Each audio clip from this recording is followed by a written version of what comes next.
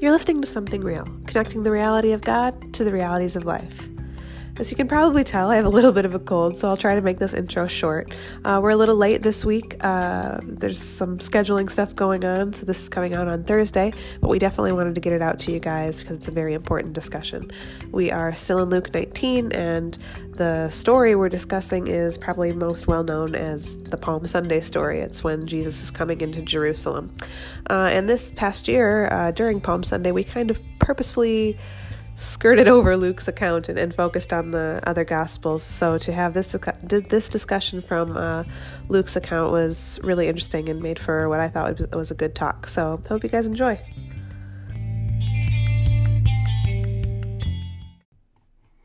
Good morning. Good morning. It's a Thursday. It is. It's unusual for us to be here on a Thursday. It's an unusual week.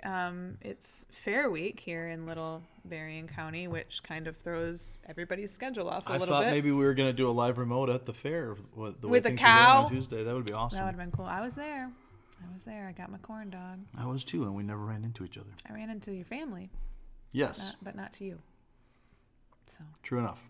I will go back and perhaps get frosted flake crusted chicken tenders. Encrusted, not crusted. That sounds gross. Can't really go wrong with fair food. So, but we are making a commitment to do this. So we are going to, albeit a little bit late, talk about the message from last Sunday, which feels like forever ago now, but let's do it. So thank you for joining us on the live stream if you're watching, because this is not our usual time. We're just kind of popping up. So it does feel a little fresher on Tuesday, doesn't it? It does. A week into it. That's okay. This will be a good, late week. Right. Get back into it. Well, and we're moving forward. It will be in Luke chapter 20 next week. So, we actually finally got back to Luke and finished this this particular part of the story. And so, which is characteristically, we think of it as Palm Sunday. Yeah, so it's a little late in the year, and it's interesting. Palm Sunday was our first Sunday in this church building when we moved into this locality, and specifically stayed away from Luke's account as much as we could that day because we were in Luke. So and I told you a couple days ago that actually our first podcast was about Luke 19. The first episode. Yeah, I was going to go back and listen to it, and I didn't, but I thought that was curious. Never mind. Well, we can listen to it afterwards and see if we, go back if we did well. Yeah, it was over a year ago. So anyway, we do typically think of this as Palm Sunday. So getting into Luke's account of that, when we did kind of purposely avoid that on the actual Palm Sunday, was... And Luke's account doesn't mention palm branches anyway, so it was... No big deal. So what is Luke's account here? What was our theme for Sunday? Well, yeah, as we get into it, we chose the title, The King Who Comes, and the people were shouting, "Blessed is the King who comes in the name of the Lord." And so we kind of focused in on that aspect, and as we watched the context of where Luke had been and where he's going, and the theme continues of the kingdom of God and Christ's kingdom authority, seeing him as the king, and as specifically the Son of God, who comes in the line of David, who comes with the authority of God.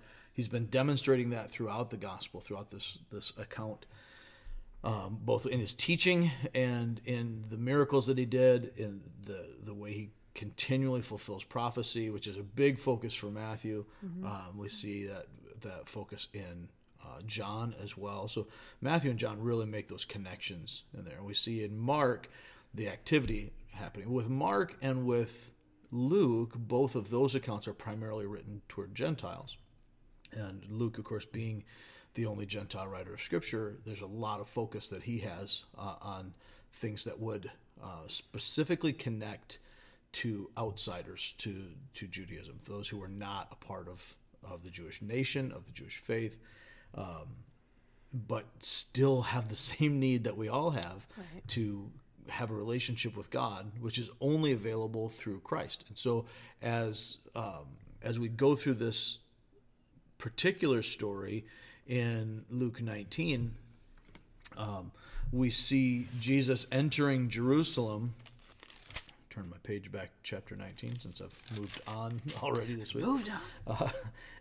So earlier in 19, Jesus has his encounter with Zacchaeus and talks about his reason for being here. It feels like forever. It does, doesn't it? Because it has been well over a month now. Right. But as he encounters Zacchaeus, that theme verse really, or what I would consider the theme verse for the book of Luke 19:10. I'm not alone in that, by the way.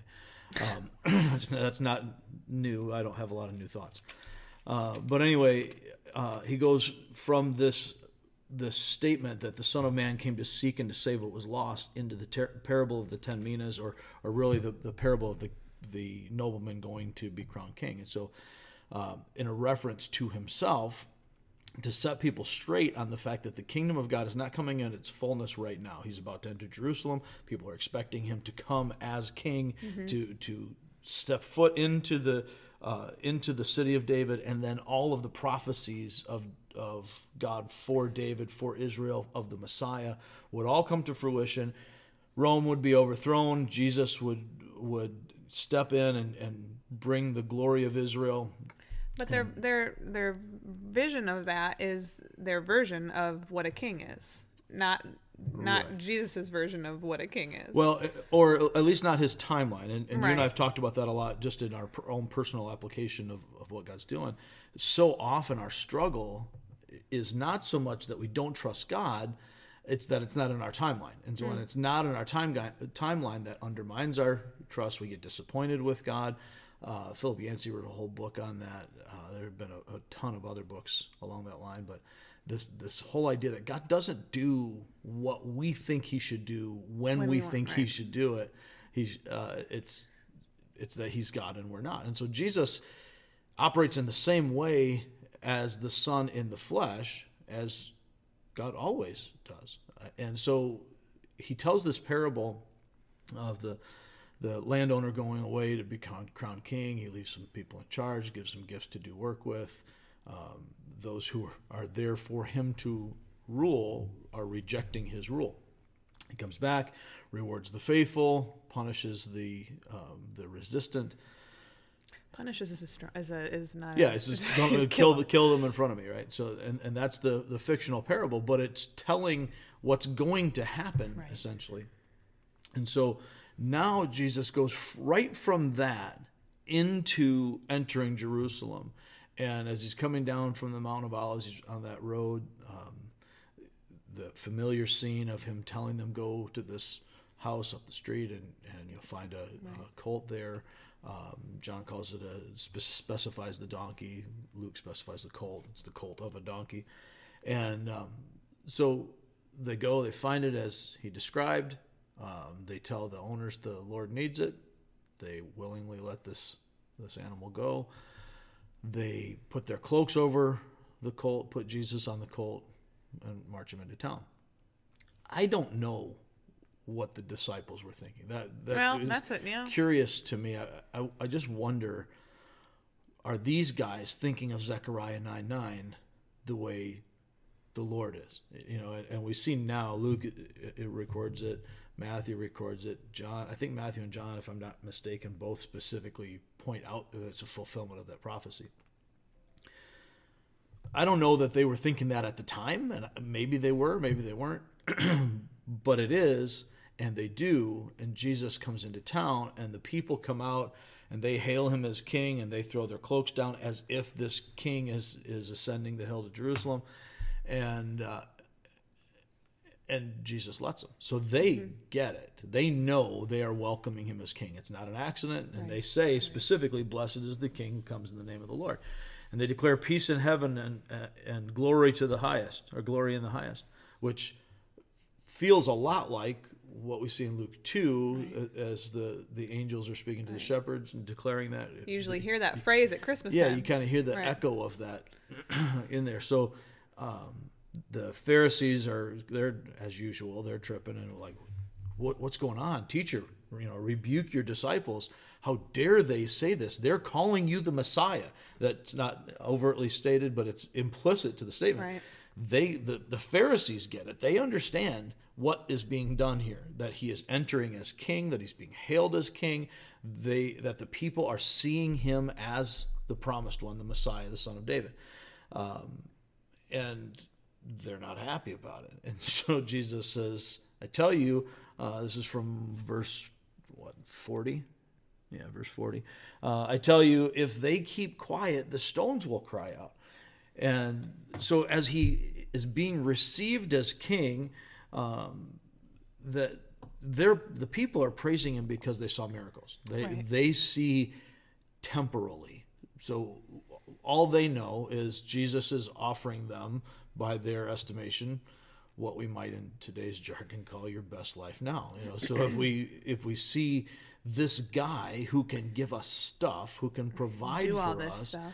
And he's going to come and he's going to kick out the bad guys, and he's going to establish, his great kingdom. He's going to put on the white cowboy hat and kick all the corrupt people out of town. And you got to stop watching so many John Wayne. I don't think that's possible.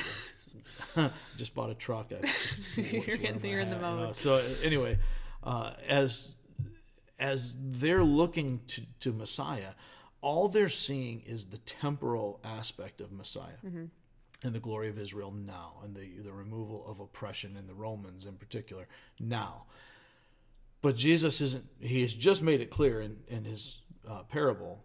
That's not how this goes. I'm going to go away, then I'm going to come back, and in the meantime, you got work to do. And at numerous points along the way, he said this: the Son of Man will suffer and be rejected by this generation before the kingdom comes. So anyway, as they invite him, or as they welcome him, I don't know, invite isn't the right word, we see them receiving him as king because of this. He didn't stop them because this was the right time. This was the ordained time. Right. Previously, he'd tell people, don't say anything, keep this to, right, whatever. Because he had work to do to get to Jerusalem, to establish his identity and who he was. And now we're going to see throughout his time in Jerusalem, he doubles down on all of this. So the authority that has been established, the credentials through not only his teaching, but specifically through the miracles that he's established in the first 18, 19 chapters here. Now we see him coming right into it. Here's my authority. I'm established in chapter 20. The leaders are going to question his authority. He's not going to answer them directly, but then he will, right after that, refer to himself as the Son, coming on behalf of the Father, being rejected by the evil people, and they know he's talking about them. So he gets this whole reception as king. Not really because they fully understand, but they understand at least in part, and then they'll get it later on. The Pharisees get it in part, and they're mad about it. And the crowd gets it in part, and they're excited about it. But it was right nonetheless, because he actually is king. If this had been someone else, if it were any of the other numerous people who claimed to be Messiah in the previous 400 years, and even into this time, there are lots of folks who claim to be Messiah, and that continued throughout the New Testament period. It continues to today. We see the same kind of thing. If any of them had received this praise, it would actually be blasphemy. It would be exactly what the Pharisees thought. But it wasn't, because he actually is king. And so it's right and appropriate for him to be praised and glorified that way.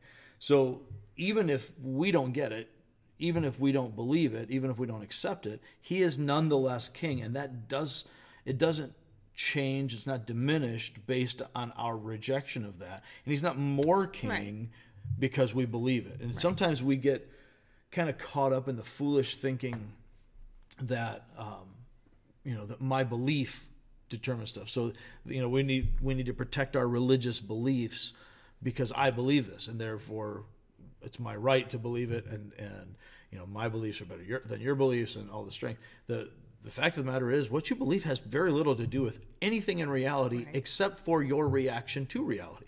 So what is. What we're indoors right now doing this. I can't see out any windows because they're colored in here. But right now I believe that it's not raining outside. That has no relevance on whether or not it is actually raining outside, and my belief doesn't change it. If I suddenly confess or profess that, yes, it is raining right now, that doesn't make it rain. Far too often we've fallen into that sort of a trap especially in what we might call the prosperity gospel, so much of the name it, claim it ideas, if we speak positivity into the universe, we somehow have this creative power. And that's just not at any point ever a picture we see in Scripture, nor is it something that is reflected in the experience of reality that we see every day. Because that's relying on me. And, it is. And some, cosmic universal connection that I have to whatever. Right. It becomes just putting Christian labels on some sort of a new age or a tribal kind of approach to things. There's a sort of, at times, even a pantheistic thing that God is out here everywhere and he's in everything. And if we can just learn how to manipulate it, how to use the force, so to speak, then we can manipulate God. We can get God to do our bidding. That's not him. That's not how any of this works. Right.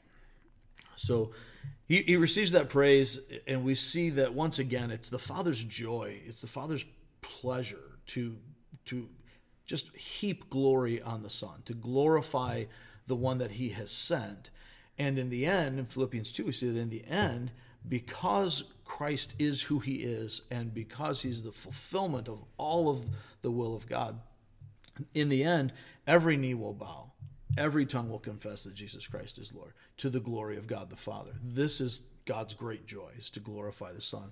So it's appropriate and fitting that he would receive this praise at that time. And then right after that, as much as we get caught up in the moment, and I confess I think this is pretty typical of a lot of preachers, as I've been reading some biography stuff lately of Spurgeon and a lot of these great preachers in the 19th century, that so many dealt with depression on Mondays.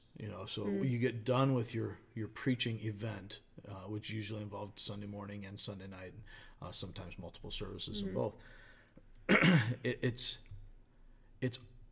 just astonishing how often you come down off that moment and you're emotionally exhausted, you're physically exhausted, and you feel like, wow, what a failure I am. Far too often, I think, when things are great and you've got a big crowd and everything is good, and you get caught up in that emotion. Boy, how good am I? Right. What a great preacher I am, and all those kinds of things. And we ride that emotional roller coaster.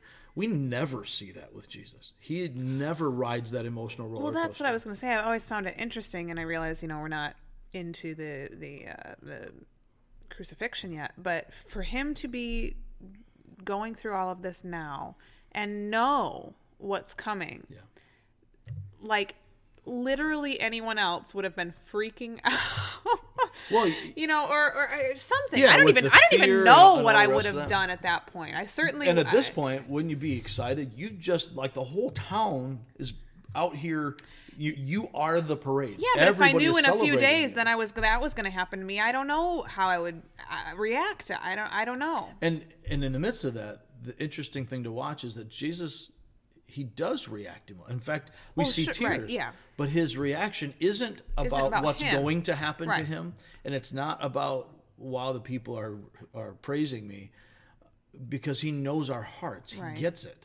He, where we don't, he does. He understands that the people aren't there yet. They don't fully understand it.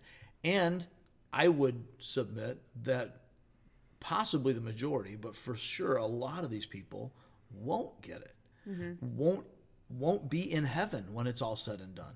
That's something that strikes me as I think about it. You're out there praising Jesus publicly, and yet you may not even be in relationship with him. You may have no real connection to the grace of God. And that's where he weeps heading into Jerusalem. And his desire for a relationship with us is that deep that he's weeping about it. He is. He's weeping. It's like, not, I'm weeping because I'm going to die. If you just got it. Right.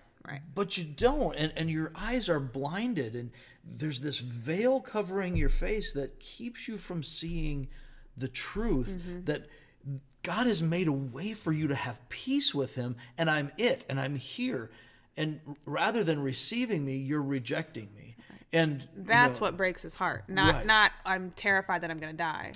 No, in fact, he knows that's part and parcel of it. In fact, the rejection of him is what brings that about, which brings salvation to the rest of us. So there's a just, I don't know if paradox is the right word, but there's a just a mystery to it in seeing how the thing that breaks his heart is that they're rejecting him, and their rejecting him is what gives all of us Right. outside of Jerusalem the Right. opportunity to be able to receive this grace because Christ paid the price for us.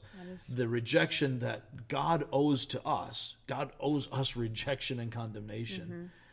That's falling on him through the people. And then eventually on the cross, when God himself, God the Father, turns from the Son, so to speak, accepts the sacrifice but rejects the Son because he's rejecting our sin.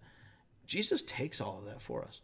And while we see him in weeping in the garden, because this is hard, and I think In his that's humanness, huge right, understatement right. that in his humanness, this is hard. Yeah.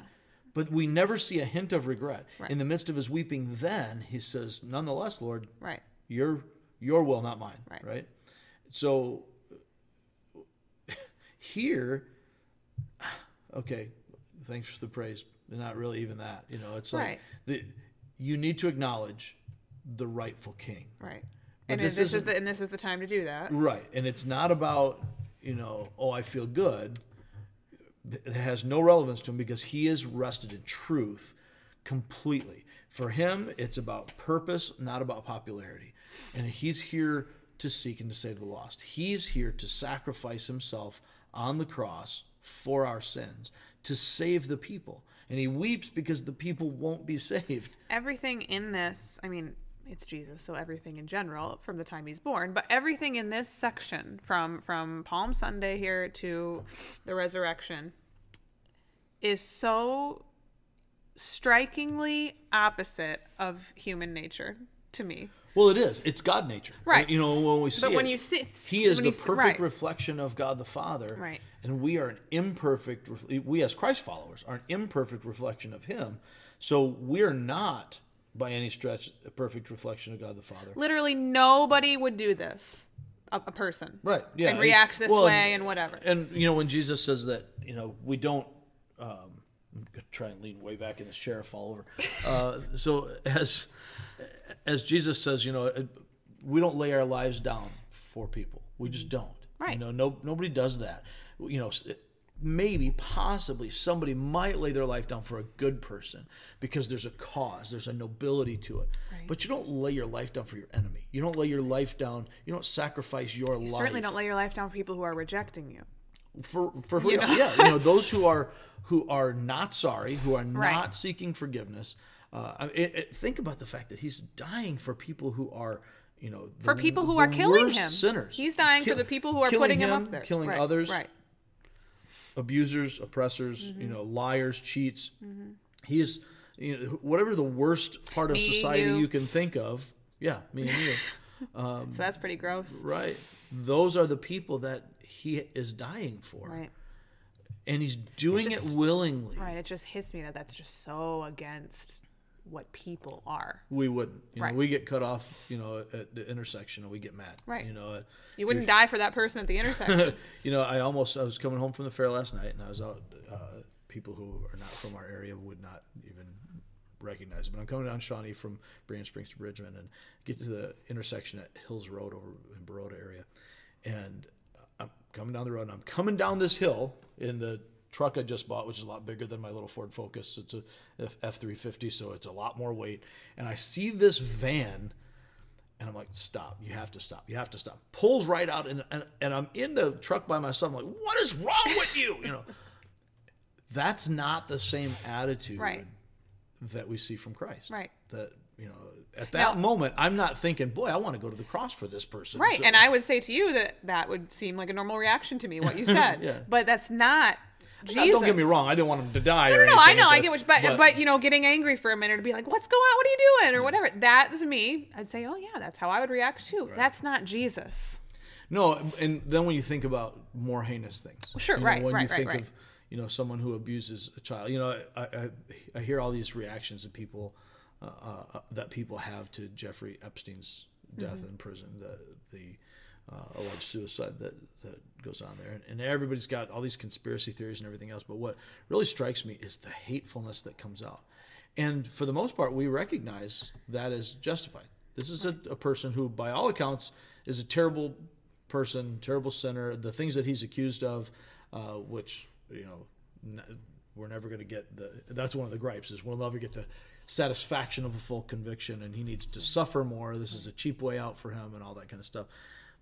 But all these people who talk about tolerance and love all the time, and we just don't see it. There's just a hatefulness, a cry inside of us for justice, which is a reflection of God, for revenge, which is a corruption of that reflection of God. So that we want to seek out not just justice, but punishment.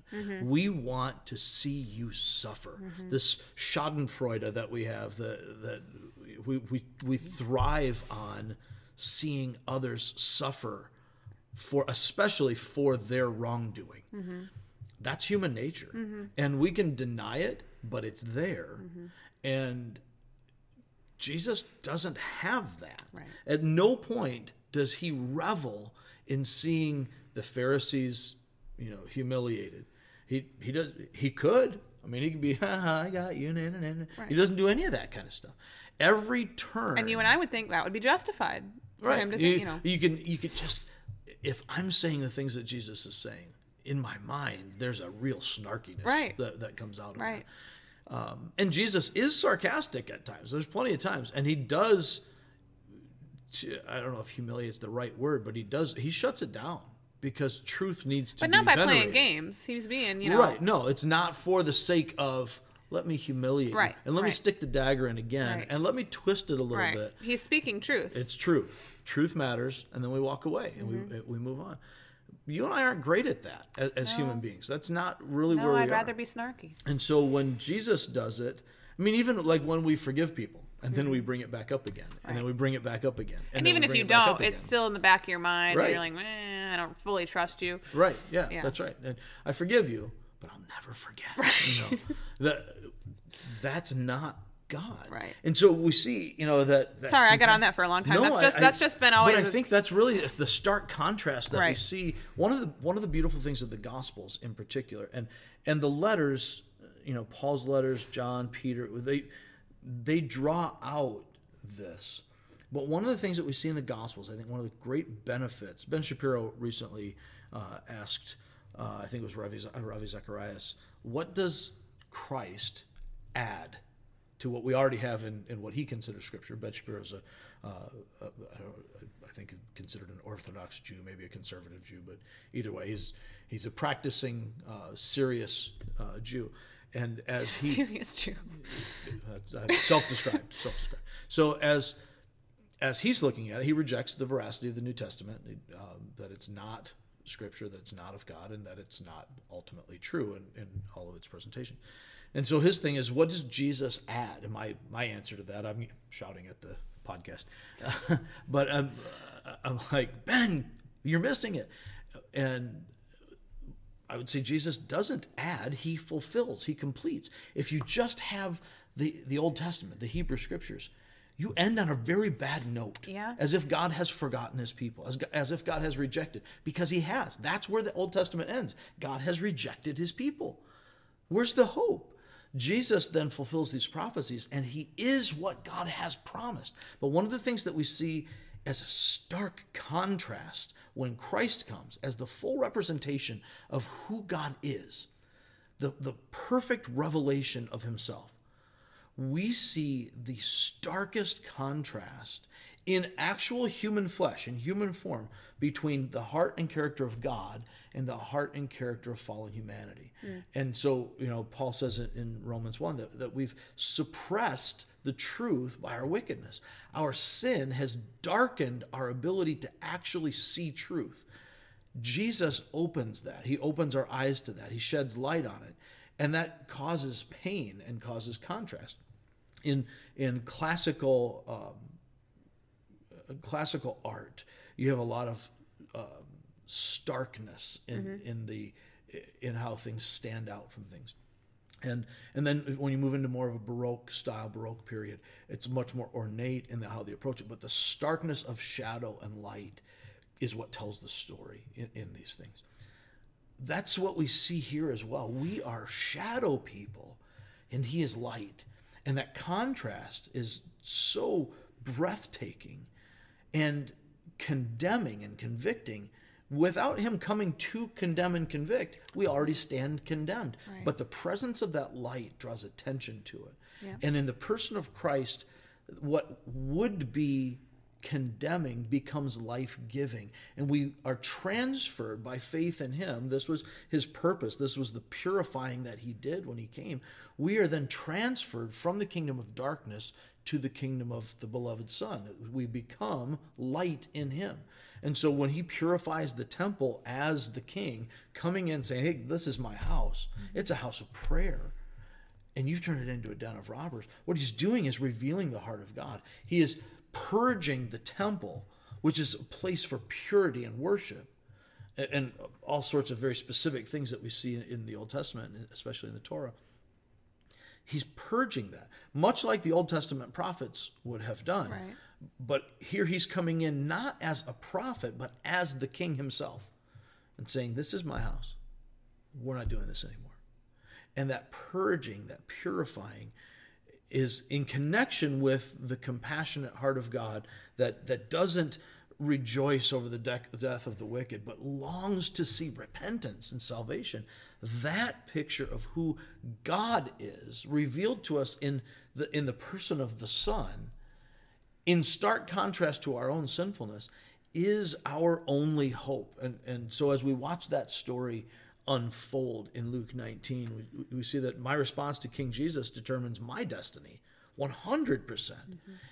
And we'll see that again. Doesn't change reality. It doesn't affect his destiny at all. He is king, and he is destined to receive glory and praise. What I do with that determines whether I'm on his side or I fall under his judgment. I think we'll stop there for today, but thanks for listening to this a little bit late this week. And do you want to give a little preview about what we're doing this coming week? Well, if you tune in tomorrow, we'll get the whole thing. We're going to see similar themes come up as this continues, and Jesus' authority is questioned, and he has, I guess you'd call it a war of words, but it's not really a war because he's Jesus. He's Jesus, right? So he deals with some things, and then we see this concept come up again about our response, that how we respond to Christ determines everything for us. All right, so be sure to listen to and I guess it'll come out tomorrow, so you're getting a kind of a 48 hour podcast overload. All right, thanks for listening, everyone.